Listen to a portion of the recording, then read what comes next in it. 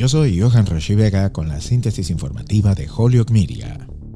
El dolor sigue siendo sofocante, la ira sigue siendo visceral, dijo el martes el presidente Joe Biden en esta comunidad suburbana de Los Ángeles, donde un hombre armado irrumpió en un salón de baile y mató a 11 personas en enero. Hagamos algo grande, imploró. Estoy decidido a prohibir las armas de asalto y los cargadores de alta capacidad, dijo Biden a las familias de algunas de las víctimas que estaban en la audiencia para sus comentarios, junto con el joven de 26 años que luchó por quitarle la pistola semiautomática al pistolero. El presidente le dijo a la multitud que había firmado una orden ejecutiva destinada a endurecer las verificaciones de antecedentes para comprar armas, promover un almacenamiento más seguro de armas de fuego y garantizar que las agencias policiales obtengan más de una ley bipartidista de control de armas promulgada el verano pasado. Su acción del martes no cambia la política del gobierno, más bien ordena a las agencias federales que garanticen el cumplimiento de las leyes y los procedimientos existentes.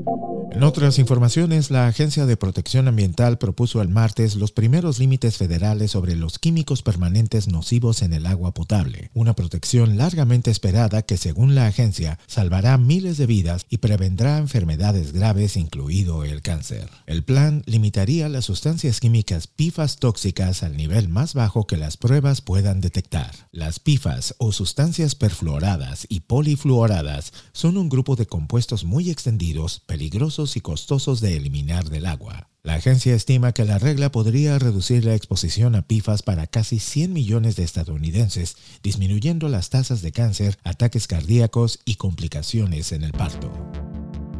Yo soy Holyoke Media y esta fue la síntesis informativa de Holyoke Media a través de WHMP.